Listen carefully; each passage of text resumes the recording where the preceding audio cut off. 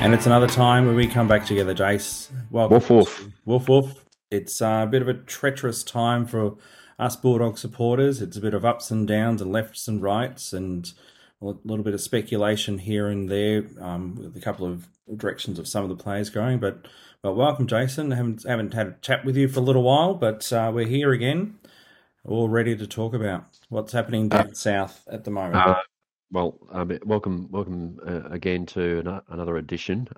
We've got some lurgies and some COVIDs down here. So Mrs. Uh, Hanger is down with COVID, so we're bunkered down in the house and still managing to pick up the odd cold and flu as well. So it's been a tough couple of weeks in the household, and it's been a mixed record for the doggies over the last month or so as well as we head into the real business end of the season as well. So we've got a bit of ground to cover since we last met. Some real highlight games, but some couple of disappointing efforts where the doggies just have failed to put in four-quarter efforts, which have really cost them dearly.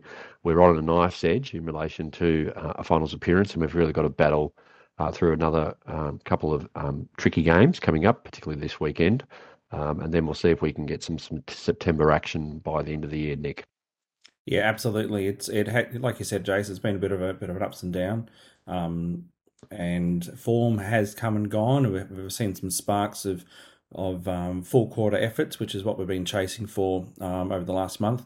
But at the same time, we've also had some games where we haven't really quite kept the game running. I'm thinking back to the Sydney game as well as last week's game against Geelong, Geelong. yeah. Yeah, where we sort of started well and didn't quite keep the momentum going.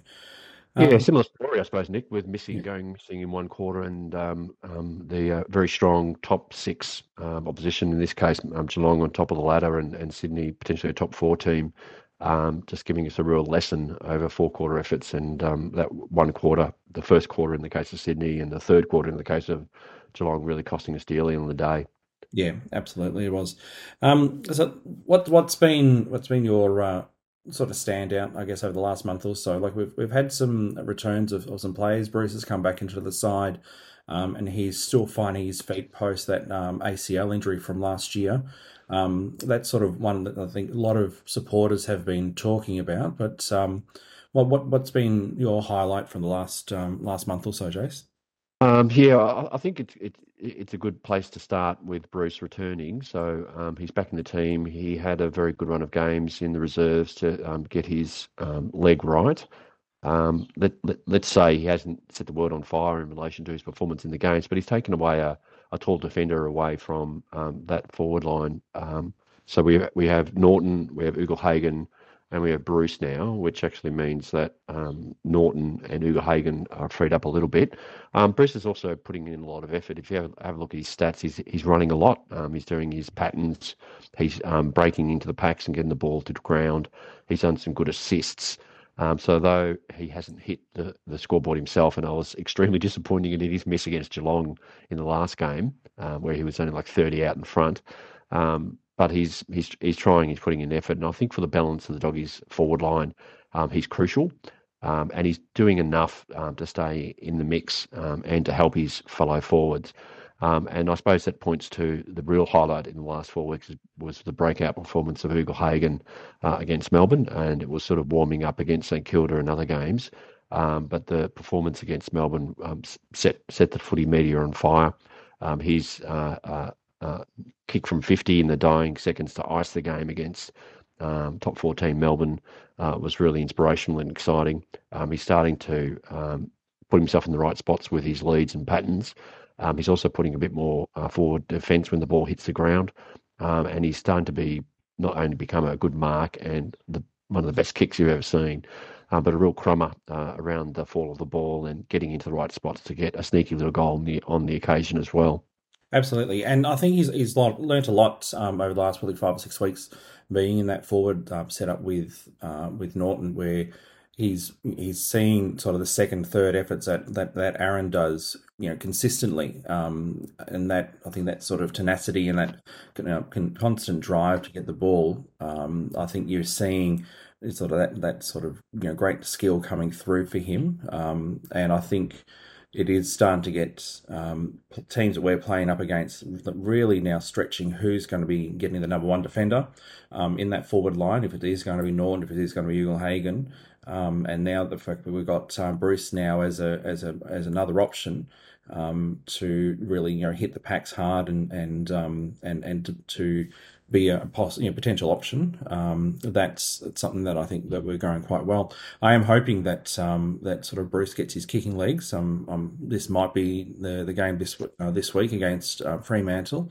I think that will help his confidence and just the excitement. I think that's what I missed in that forward line. The big grin from Josh Bruce jumping up and down And um, the big calls from the crowd, Bruce. Yes, as he runs in, absolutely. I have noticed that he is trying the pink scrunchie. He's been doing that for the last couple of weeks. So that's that goal kicking scrunchie that we know really well from last season. So he's trying to get that scrunchy mojo happening again for him, Jace, so that he can get those bags of goals that we were getting from him last year. I think it's something that we sort of forget that he was leading our goal kicking last year before that injury. So he is quite a great target for us to sort of go with. And when he does get his kicking boots on, they're magnificent to watch. Yeah, that's right. Another standout I probably want to make a mention of is Ed Richards. Ed Richards is really um, performing better and better as the year goes on. He brings to the game a lot of pace and a lot of dash, and he is finding ways to win the ball consistently and have a real impact. Great disposal of the ball, getting the ball to his teammates further upfield with 50 rebounds. So Ed Richards has been another real highlight for me. And in terms of those teams that have an impact in the finals series, you need some pace around the ground. And he and Bailey Smith, I suppose, come to mind as two of our key faster players. But Ed Richards is really having a great season and should be lauded for his work to date.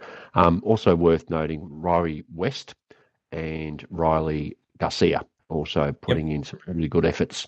West is showing a level of tenacity that you need to cement a spot in the team.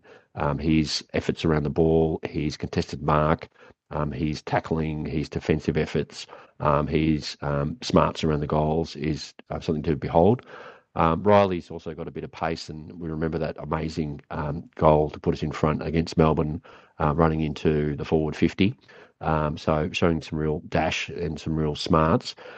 Can be a little bit wayward under pressure in relation to his disposal, but he's someone who's coming along very well and deserves more opportunities in the team to develop into a stronger player over time.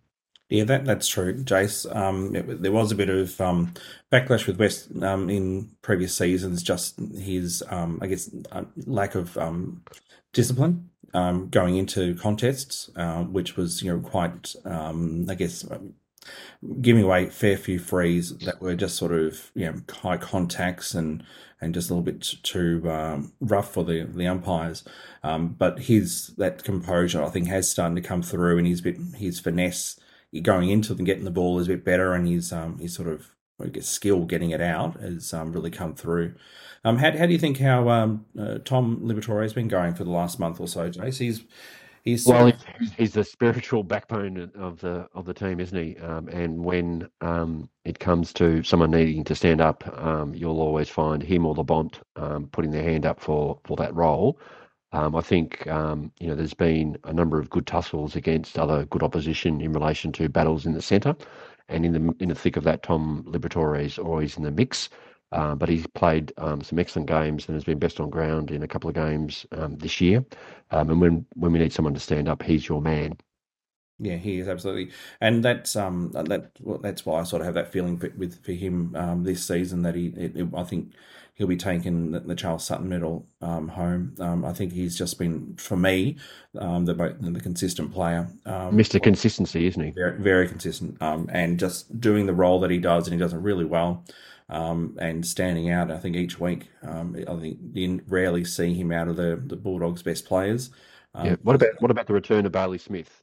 How has that been for the doggies' balance? it's I think that run, I think that's what we sort of missed. I don't think he wasn't in the Sydney game, so we really did miss that sort of run on the outside.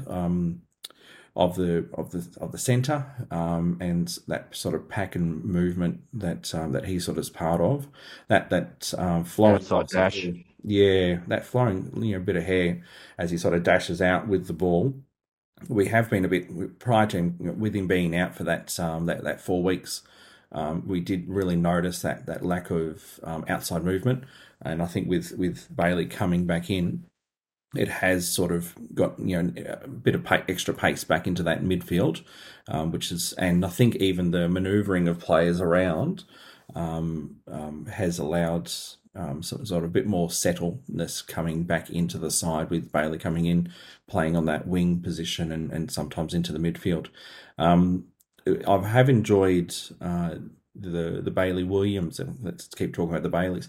The Bailey Williams on the wing for the last couple of weeks or so. I think it's just been a different way to sort of see him. Like, I think we have seen him much, pretty much as a halfback flanker, and a hard body, and it was great to sort of see his skills coming through. And I've sometimes have been a bit of I guess a Debbie Downer when it came to Bailey, with his sort of execution, but I have noticed that I guess his role has allowed him to sort of just show a bit more, I guess, better decision making, and bring the ball sort of more forward, more into the forward line, as opposed to rebounding out of the back line, which is the role he has had in previous, earlier in the season, I guess.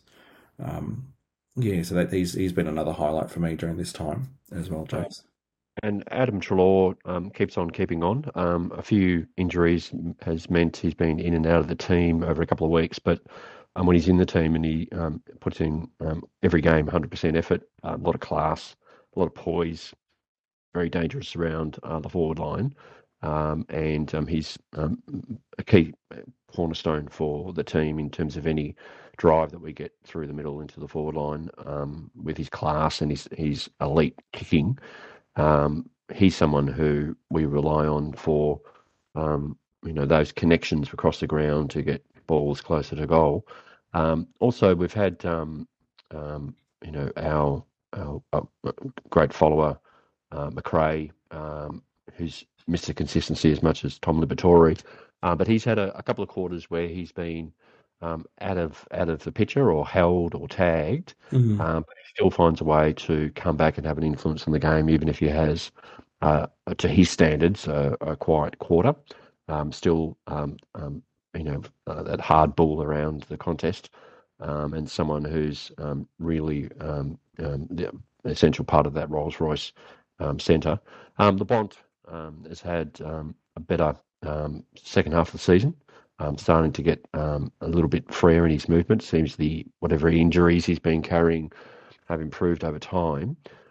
He's always someone who gets a lot of attention from opposition centres, often a focus of one or two players for tagging. But the Bont showed some real flair and some real class at times, both in his usual 50-metre goals from outside range, but also his sneaky little soccer goals, or his class to manoeuvre through a packed midfield to find space and to get the ball for an assist to someone running through, like a Bailey Dale, for example, or a Tim English, to get the ball deep into the forward line. So in terms of watching the Bond, he's had a very good season this year as well. Perhaps not to the height of last year, but I think he may be carrying some injuries. Nick, do you think that's the case with him this year? Yeah, Shoulder or legs? yeah, I think so. My thoughts go back to the round one game against Melbourne, where he sort of got a bit of a whack. I think either on the hip or on the shoulder, I think it was, and he sort of was a bit proppy afterwards. And I think from there, I think that's been his sort of sort of his issues with his, I guess, the pace and that sort of extra bit of maneuverability, which we know he can sort of wiggle around and dance around players. I think at the end of this season we'll be here, and he'll be the day after the grand the finals finish up for us, or wherever we finish up, he'll be off to the doctors to sort of do some type of scraping or reco or something or other. I think there's something there that we know that he's been carrying, but we'll find out what that is. we like you said, we have seen some flair from him over the last couple of weeks, which is sort of must be that comfort coming through with the injuries not being as taxing on his body. But yeah, I think that's something that we'll hear pretty much straight away as soon as the season's over that he's off to get something sort of fixed up on him. Um, Another one who's been sort of standing out for me, Jace, is Timmy English in that ruck sort of role. Yes. He's had a couple of sort of big games. The one against Melbourne in particular, Yep. his role against Max Gawn and Luke Jackson was it stood out quite well for me. His positioning in the game and I guess his ability to sort of take on basically the number one ruckman in Max Yeah. Gawn last season, and really show that he can bump around with the best of them. Um, Strength, yeah, yeah, he's displaying a increased level of strength every year as he builds up his body. And you're right, that second half against Melbourne was a leading um, part of the doggies getting back into the game, both in terms of his physical work around throw-ins and the ball ups, but also his work around the ground to act as that extra mid to get the ball moving for clearances, but also as a marking and goal kicking option. We remember his time as a forward as a junior, and every now and then he gets the opportunity to display some really good goal kicking smarts from distance, a really clean, direct kick. mm, And certainly he is now in the mix as one of the best ruckmen in the league. It's a really high level in terms of Max Gorns and some other key ruckmen in the competition, but he'd be in the top five at least. yeah, I think so as well.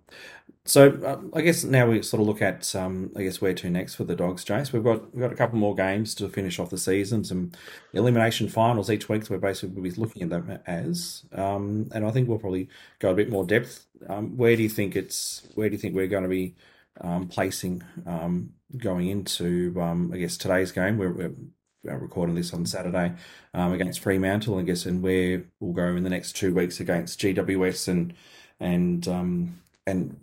Hawthorn down in Tasmania, Jace. Yeah, you're right to say it feels like an elimination final each week, and the doggies have put themselves into a bit of a tight spot to try to win that at eighth position.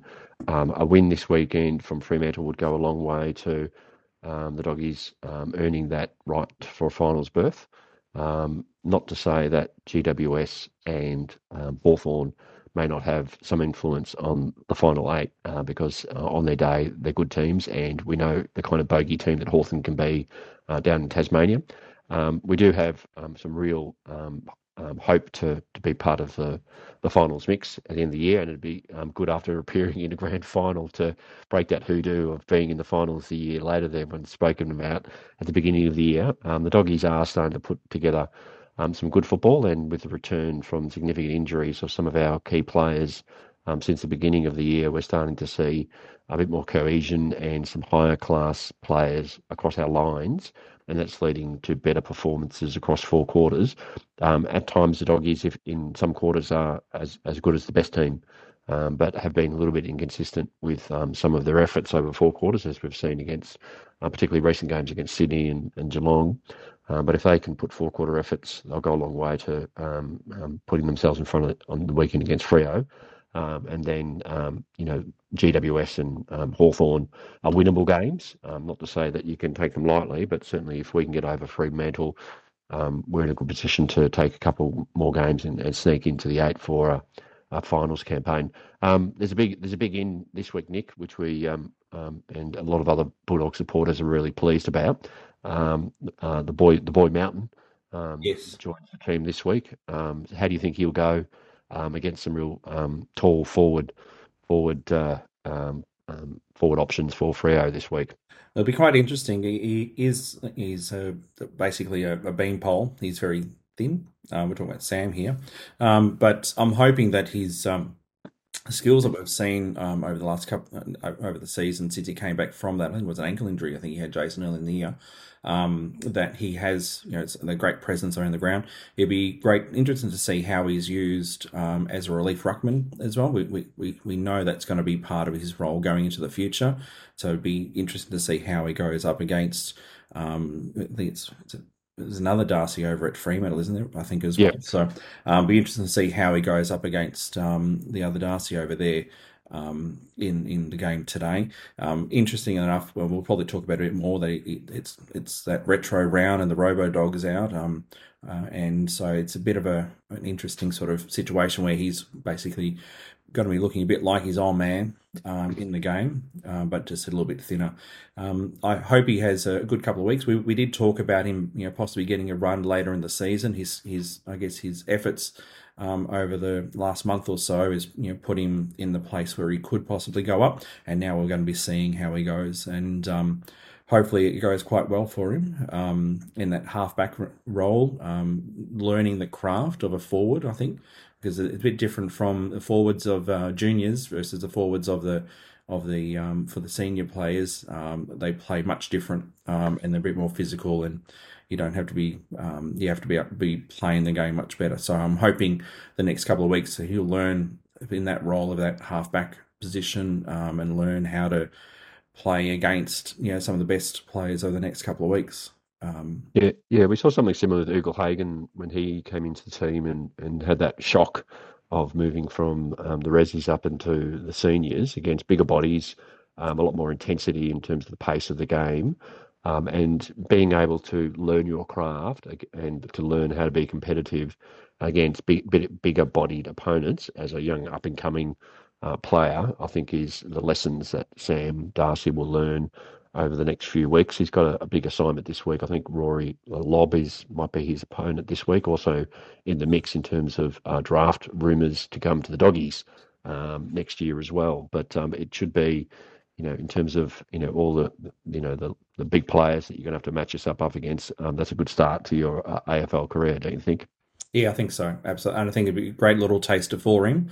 Um, and if you can get a couple of games this season before finishing off, just to sort of, and then hit the weights. We always like to see our tall players sort of put a bit of bulk on. It took many seasons for Timmy English to put a bit more, and I think he's only put on about 2.5 kilos over the journey. But it's that extra bit of body, so that's further down the track. That's where they got that foundation of that strong presence on the ground, and not to be thrown around, which can sort of happen with the younger, thinner talls, which we've seen in the past where they're just sort of a little bit outmaneuvered at times. Ragdolled at times, yeah, that's Yeah, right. absolutely. I just wonder also, Jace, if the team's going quite well today, if they're going to sort of flick him to the forward line to give him that little first game, first goal sort of feeling.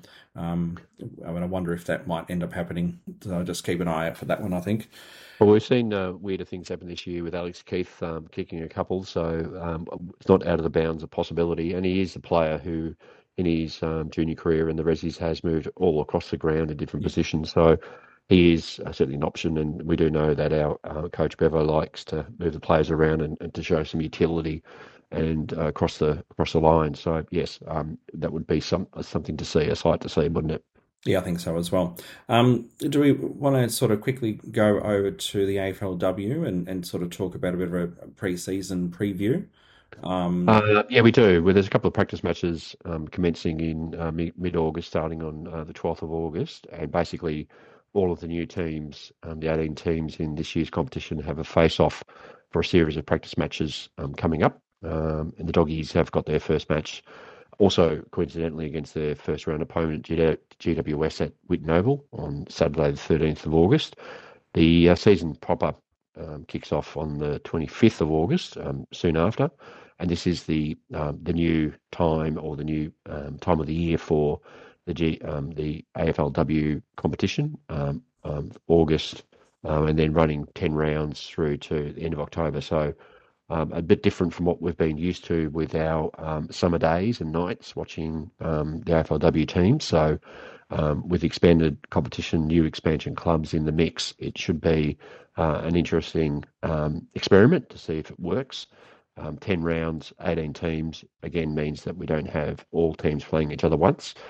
So you're certainly seeded, or you get a selection of teams to play from Victorian, interstate, and expansion teams over your fixture. It's some interesting side notes coming through the Doggies website was just that there's a documentary coming out of Disney Plus of all things. It's a documentary about the AFLW season last year, and one of the four teams featured or highlighted in this doco will be the Doggies, and that will premiere on the 24th of August on Disney Plus for our listeners. But certainly we're looking for the Doggies to put in a good performance this year and hopefully to push for a finals appearance. Nick, who are the seasoned players who we'll rely on this year to get us into the mix for finals appearances this year?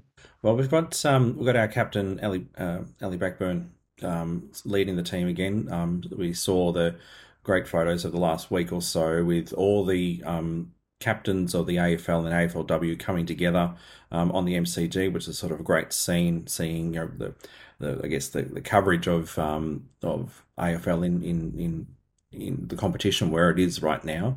At least Ali Brown, the other Ali, is going to be another highlight in that halfback role that she's been playing quite well, the fullback role, and that centerpiece of getting the ball back forward. Ali Bennett has had a great season last year. I'm also thinking Celine Moody, Bailey Hunt, Fitzy, your little buddy Fitzy, Jessica Fitzgerald, she'll be coming up again. Kirsty Lamb, who had a great season last year, and that sort of going out of that into the midfield and going forward, and Rocky Cranston will be leading the way as well in that sort of that strong-bodied situation, moving into the forward line. Improvements, Jason, where are we going to be seeing them from, do you think? Well, we've had a bit of a youth policy over the last number of years, and we've started to see some of that pay off in terms of players coming through. So Isabel Grant, Isabel Pritchard, Sarah Hartwig, Nell Morris Dalton, Alice Edmonds, and Elizabeth Georgia Stasis. Some of those up-and-coming players who've had a number of games under their belt now, and will be looking to cement their places part of the key lines in the AFLW lineup. Also, there are some gaps coming through, as we know, this year, because we'll be missing some of our former star forwards, Brooke Lachlan, Bonnie Toogood, both of them going to, in the case of Brooke, Sydney, and Bonnie to Essendon. And we also lose Elsie Gamble as well to Essendon. So we're missing, through the expansion of the league, a number of key players. We did, in previous episodes, talk about some of the recruits that are coming through this year. So we look to them to start developing their craft with the Doggies, and hopefully a number of those will get a chance to play some games or some quarters with the Doggies, particularly in this first practice match. So it's Daisy Bateman, Heidi Woodley, Millie Brown, Keely Coyne, Brooke Vernon, and Riley Wilcox. So all those first-year recruits will battle it out for a bit of game time in this first hit out and subsequent weeks. Yep. It's also worth noting the other big loss, I suppose, was our former number one draft pick, Isabel Huntington. And she may be in the mix to wear her new team's colours, GWS, in our first hit out or in the first week of the fixtures. So it'll be interesting to see how GWS goes with Isabel in their mix. We know what a class player she is, and we know what a forward threat she is in terms of centre half forward or full forward role, and occasionally a swing player in the back line. So I'd be interested to see if we can watch her in the first practice match and first round. Just in terms of the fixture, we play 6 Victorian clubs, 2 expansion clubs. That's Port Adelaide and Hawthorn. And we also play 4 interstate clubs this year in the 10 rounds that we have. We don't play Adelaide. We don't play Brisbane, Collingwood, Essendon, Gold Coast, Richmond, or Sydney in the normal 10-round season. So just the nature of 18 teams into 10 means that we don't play everybody. But we will play 3 finalists from the previous finals series. So it's not necessarily an easy fixture, but to get into the finals mix, the Doggies are going to have to show some of that really excellent play they showed at times, particularly at the latter end of the season. to get ourselves into a winning position to see some finals actions. So again, that all kicks off in mid-August with practice matches, and the season will run 10 rounds until the end of October. Yep. Also noting, Nick, that the women's team is moving out to uh, Icon Park, Princess Yep. Park, as their temporary home as the redevelopment gathers pace at the Whitten Oval. So encourage everyone to make the trek out to the Princess Park. It's like the old days, Nick, when the men's team had a bit of time there. If you recall, Mm. what era was that, Nick? Late That late. that is the Robo era that we're going to be talking about, Jay. So, but yeah, that is it is pretty interesting how they're going to at least be having at least one season playing out at Princess Park because of the redevelopments. I did have that little hope that we might be going down to Skinner Reserve down in Braybrook for our games. I thought that would have been a great little sort of setup there, but I don't think they're probably the ground might be good enough for AFL training, but might not be good enough for looking after AFL teams coming down. So yeah, it's been interesting that we're back to Icon for our games. It is the place where we did win the grand final, a couple of seasons ago. So we can sort of have a bit of a go with that when we get down there. It should be, like you said, it should be interesting to see how we go up against GWS in that bracket game. I'm hoping that those new recruits that we talked about will have a bit of a run. We're good to see what they're going to be getting up to, and hopefully we'll be able to have a bit of a chat about them in the next potty post pre-season match. So speaking of the RoboDog, Jace, it's I don't know if you've noticed, but there's been a bit of promoing happening over the last couple of weeks. It's back. The RoboDog's back, Jace. It is, Nick, and I had a sneaky peek that it was back because I saw a certain podcaster had put in a request for some merchandise and ended up with a new RoboDog jumper. Is that right, Nick? Yeah, oh yeah, yep. I couldn't help myself, Jace. I like a bit of Guernsey action, and that's what I've picked up. And it's great little thing. No spruiking, no membership, no sponsorship coming through here. But there's that saying, Jace, the one that we heard after the game, which the backman, the quartets of who was down the back at that time? We had Alice, we had Crediok, we had Danny Southern, and Matty Dent when they went and said hello to Ryan Gardner in that fateful game, Jace. In Yes. What they say to him again, Nick? Welcome to the kennel. And that's what they gave. They gave him a great welcome, and that's what it was. It was a pretty special game that last game at the Whitten Oval. And we did have a bit of an in-depth conversation about that last season. Was one of our focused games that we looked at, and I might end up putting that back up as a bit of a short bite for our listeners, so they can revisit all the interesting sort of stories that we found out about that. But it is retro round. It's we have got the RoboDog back in action. Port Adelaide's gone. Sorry, Port Adelaide. Sorry, Fremantle's gone and got their little, gigantic anchor that they were running around in the early Yep. 90s. So we've got their colours all out again, the tricolours that they had at that time. But it is going to be quite interesting. So I guess, Jace, we had a bit of a think about how we're going to sort of acknowledge retro round, robo round. We might want to be calling it for the Bulldog supporters. And we thought let's have a think about our standouts, sort of, I guess, warriors of the Whitten Oval. So who's your first cab off the rank, Jace? Who are you going to be sort of nominating as a Robo Warrior? Well, it's an interesting challenge because you've mentioned some of the real strong men of the men's team over history, and particularly that period of the 80s and 90s where we had really tough teams and some really tough players. But I think if we're talking about what is a football warrior versus a strong man, it's something a little bit different. I think in terms of what the criteria is, it's someone who's fearless and courageous against all odds. I think it's someone who's a bit of a leader, whether it's an officially or unofficial leader on the ground. Someone who needs to be highly skilled and tough. someone who is recognised and awarded for all that skill and that level of performance, and then somebody who has a degree of longevity as well. So I think you're not a warrior if you fall down the first hurdle, no matter how much you throw yourself bravely into the fray. And if you have a look at the doggies' history, we go back way back in terms of the history of the game and the history of the football club into the 1890s and 1900s. But I suppose it's a real challenge. Who would you pick? Who would you identify? There are some real obvious choices, but I think for me, the first person that I would really put in the mix is probably Dougie Hawkins. I think it's an interesting era to try to find a bit of a warrior for the doggies, but Dougie is just someone who comes across as some Achilles-like warrior who has just these amazing supernatural skills and ball sense. Someone who had a very long and decorated career. One of the most loved footballers to grace the Whitten Oval, who owned the wing to the extent that the wing was named after him with the end of his career.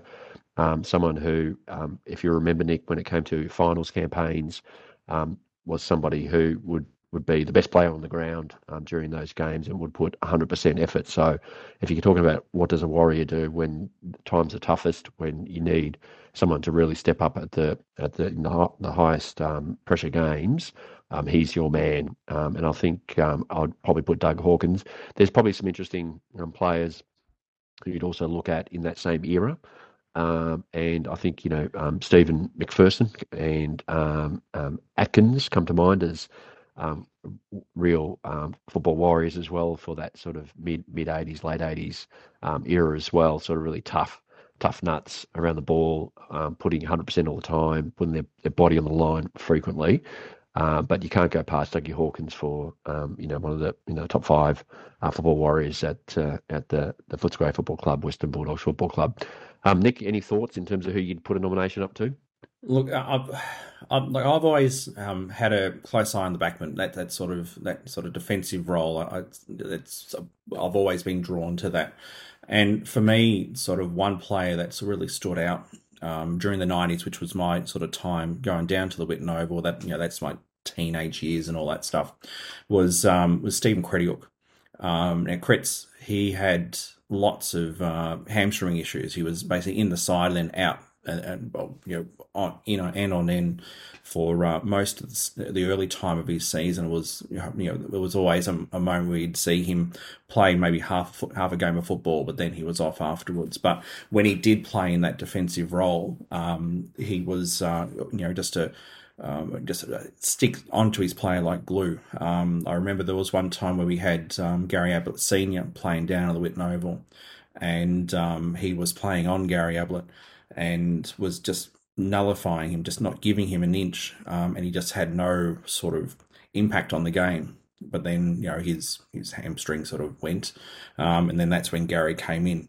But what post sort of all those niggling injuries for his hamstrings and things like that, his role during the late '90s finals campaigns in that sort of halfback sort of role, and his sort of continued tenacity during that time, really for me he stood out as one of those great players.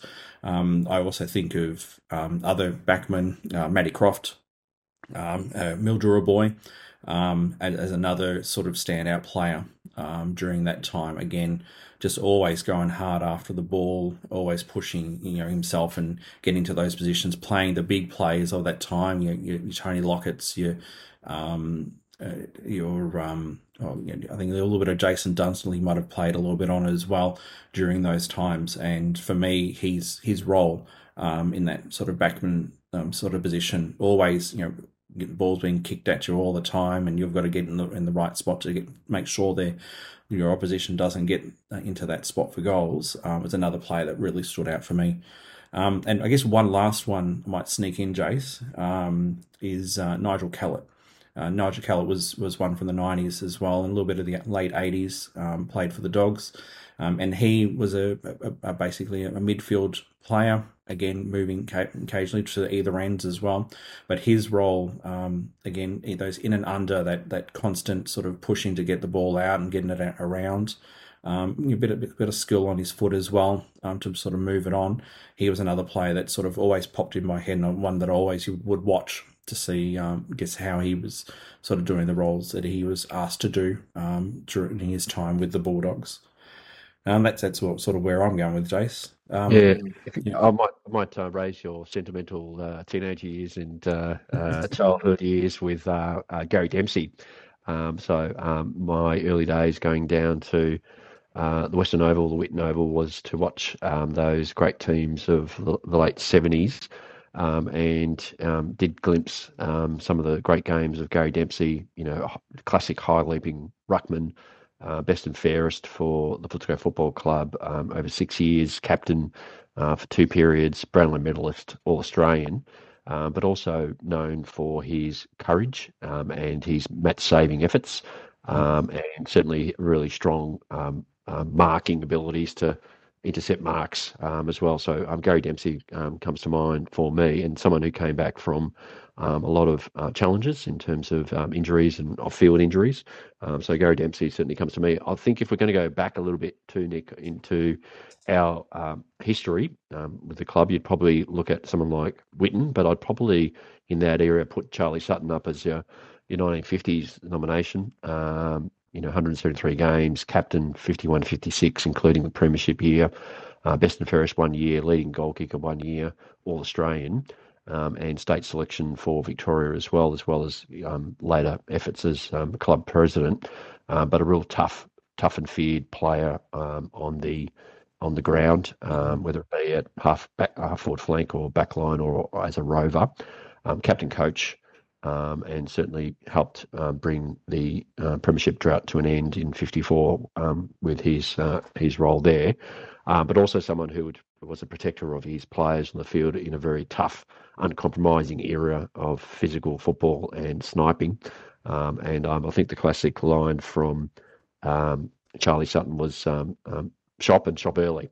And that meant putting on real physical and body pressure onto those hard men of the opposition to ensure that they didn't target the greatly skilled young players like Teddy Whitten and others in those mythical teams of the Doggies 1950s as well. The other one I want to mention is perhaps Tony Liberatore. We've talked a lot about Tom in this episode in terms of his current career, but Tony deserves a bit of a special mention. Over 280 games for the Doggies. Someone who really had to battle his way up through different levels to get his chance on the big stage in senior footy, through the old under-19s, through the reserves, and managed to pick up, perhaps I think it's the only man to have done it, the award of the best player in those leagues for each of those levels, and someone who was sometimes maligned for his physicality in tagging roles, when he went on from a ball winner to a tagger role under Terry Wallace, but someone who, Brownlow medalist, best and fairest, All Australian, and perhaps one of the most courageous players that you'd ever see pull on a Footscray Western Bulldogs Guernsey.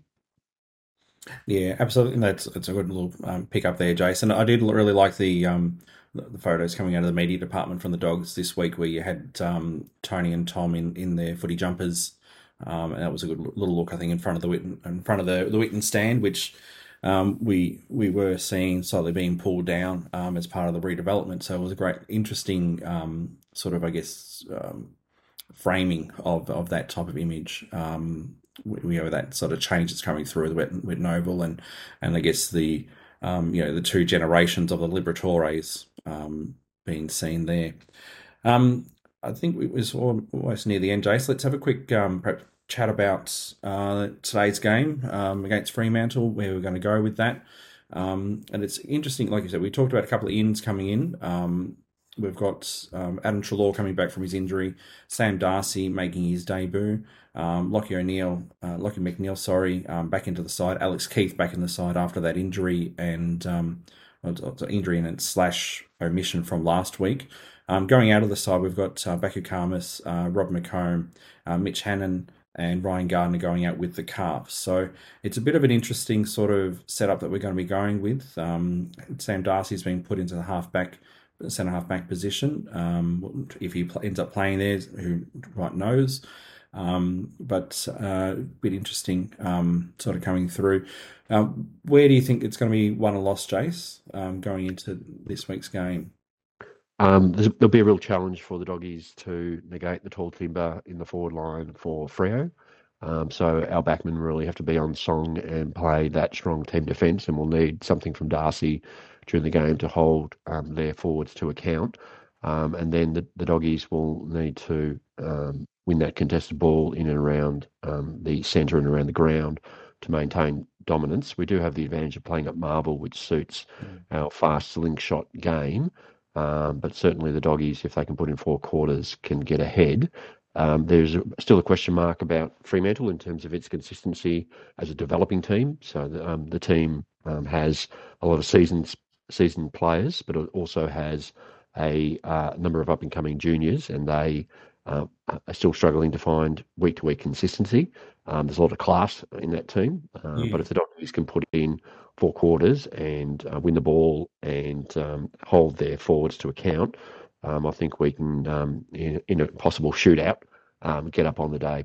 Where do you think we can win the game, Nick? Yeah, I think saying a shootout, Jace, I think that's probably going to be the way the game's going to be played. It's going to be fast paced, lots of ball movement, lots of rebound football happening. I think having Bailey Smith sort of really finding his spot since coming back from that suspension, I think is going to be quite telling on that wing. Ed Richards, as we've talked about earlier, has sort of come in quite well. Interestingly, there's Jason Johannessen's out of the side because of an ankle injury. So Laith Vandermeer's been popped up from the emergency. So that's great to see him back. And that sort of tenacity we like from him in that sort of half forward flank position. Sean Darcy for Fremantle is one that I'll be sort of watching to see how he goes up against Tim English and whoever else goes into that ruck position. Sean Darcy has been sort of one of those constant ruckman over the last couple of seasons and very consistent. Seeing how Rory Lobb goes up against whoever he sort of gets in that half forward position, be it Sam Darcy, be it Bailey Williams, be it Zane Cordy. Be interested to see how Rory Lobb goes there, especially with all the speculation about the Dogs being his preferred team for next season. So it'll be very interesting to see how that sort of plays out. Andrew Brayshaw in the midfield has had a bit of form over the last couple of weeks. So again, seeing how he sort of positions himself against our midfield team, and I guess that's sort of where I'm sort of thinking where the sort of key sort of positions will be sort of won and lost. I think, Jace. Yeah, I think this week we also had the announcement of the retirement of one of the legends of the um, Fremantle Football Club. Wondering if David Mundy's exit from the league will have a bit of an emotional pull for the Fremantle Doctors, and whether we can get a jump on them early, as we sometimes do at Marvel with visiting teams, Mm. to put that to bed. Um, as you say, there's some key matchups, and hopefully our engine room can take it up to the likes of Jordan Clark and Andrew Brayshaw to get us up and going, including their Brody and Ash, as a couple of others who've shown some real flair and skill. But a real matchup with Sean Darcy versus Tim English. I'm looking forward to that one. And again, all eyes will be on Sam Darcy for his first game of senior footy. Yep, absolutely. And 150 games for Caleb Daniel this week as well. He's been a great player since we picked him up.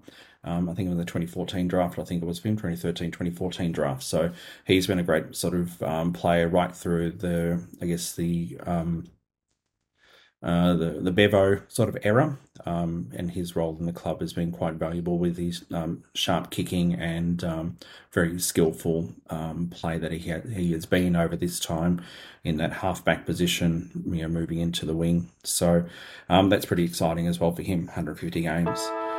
I think that was the siren, Jace. Excellent. I've got to go get my flags ready because I've got a game down the road.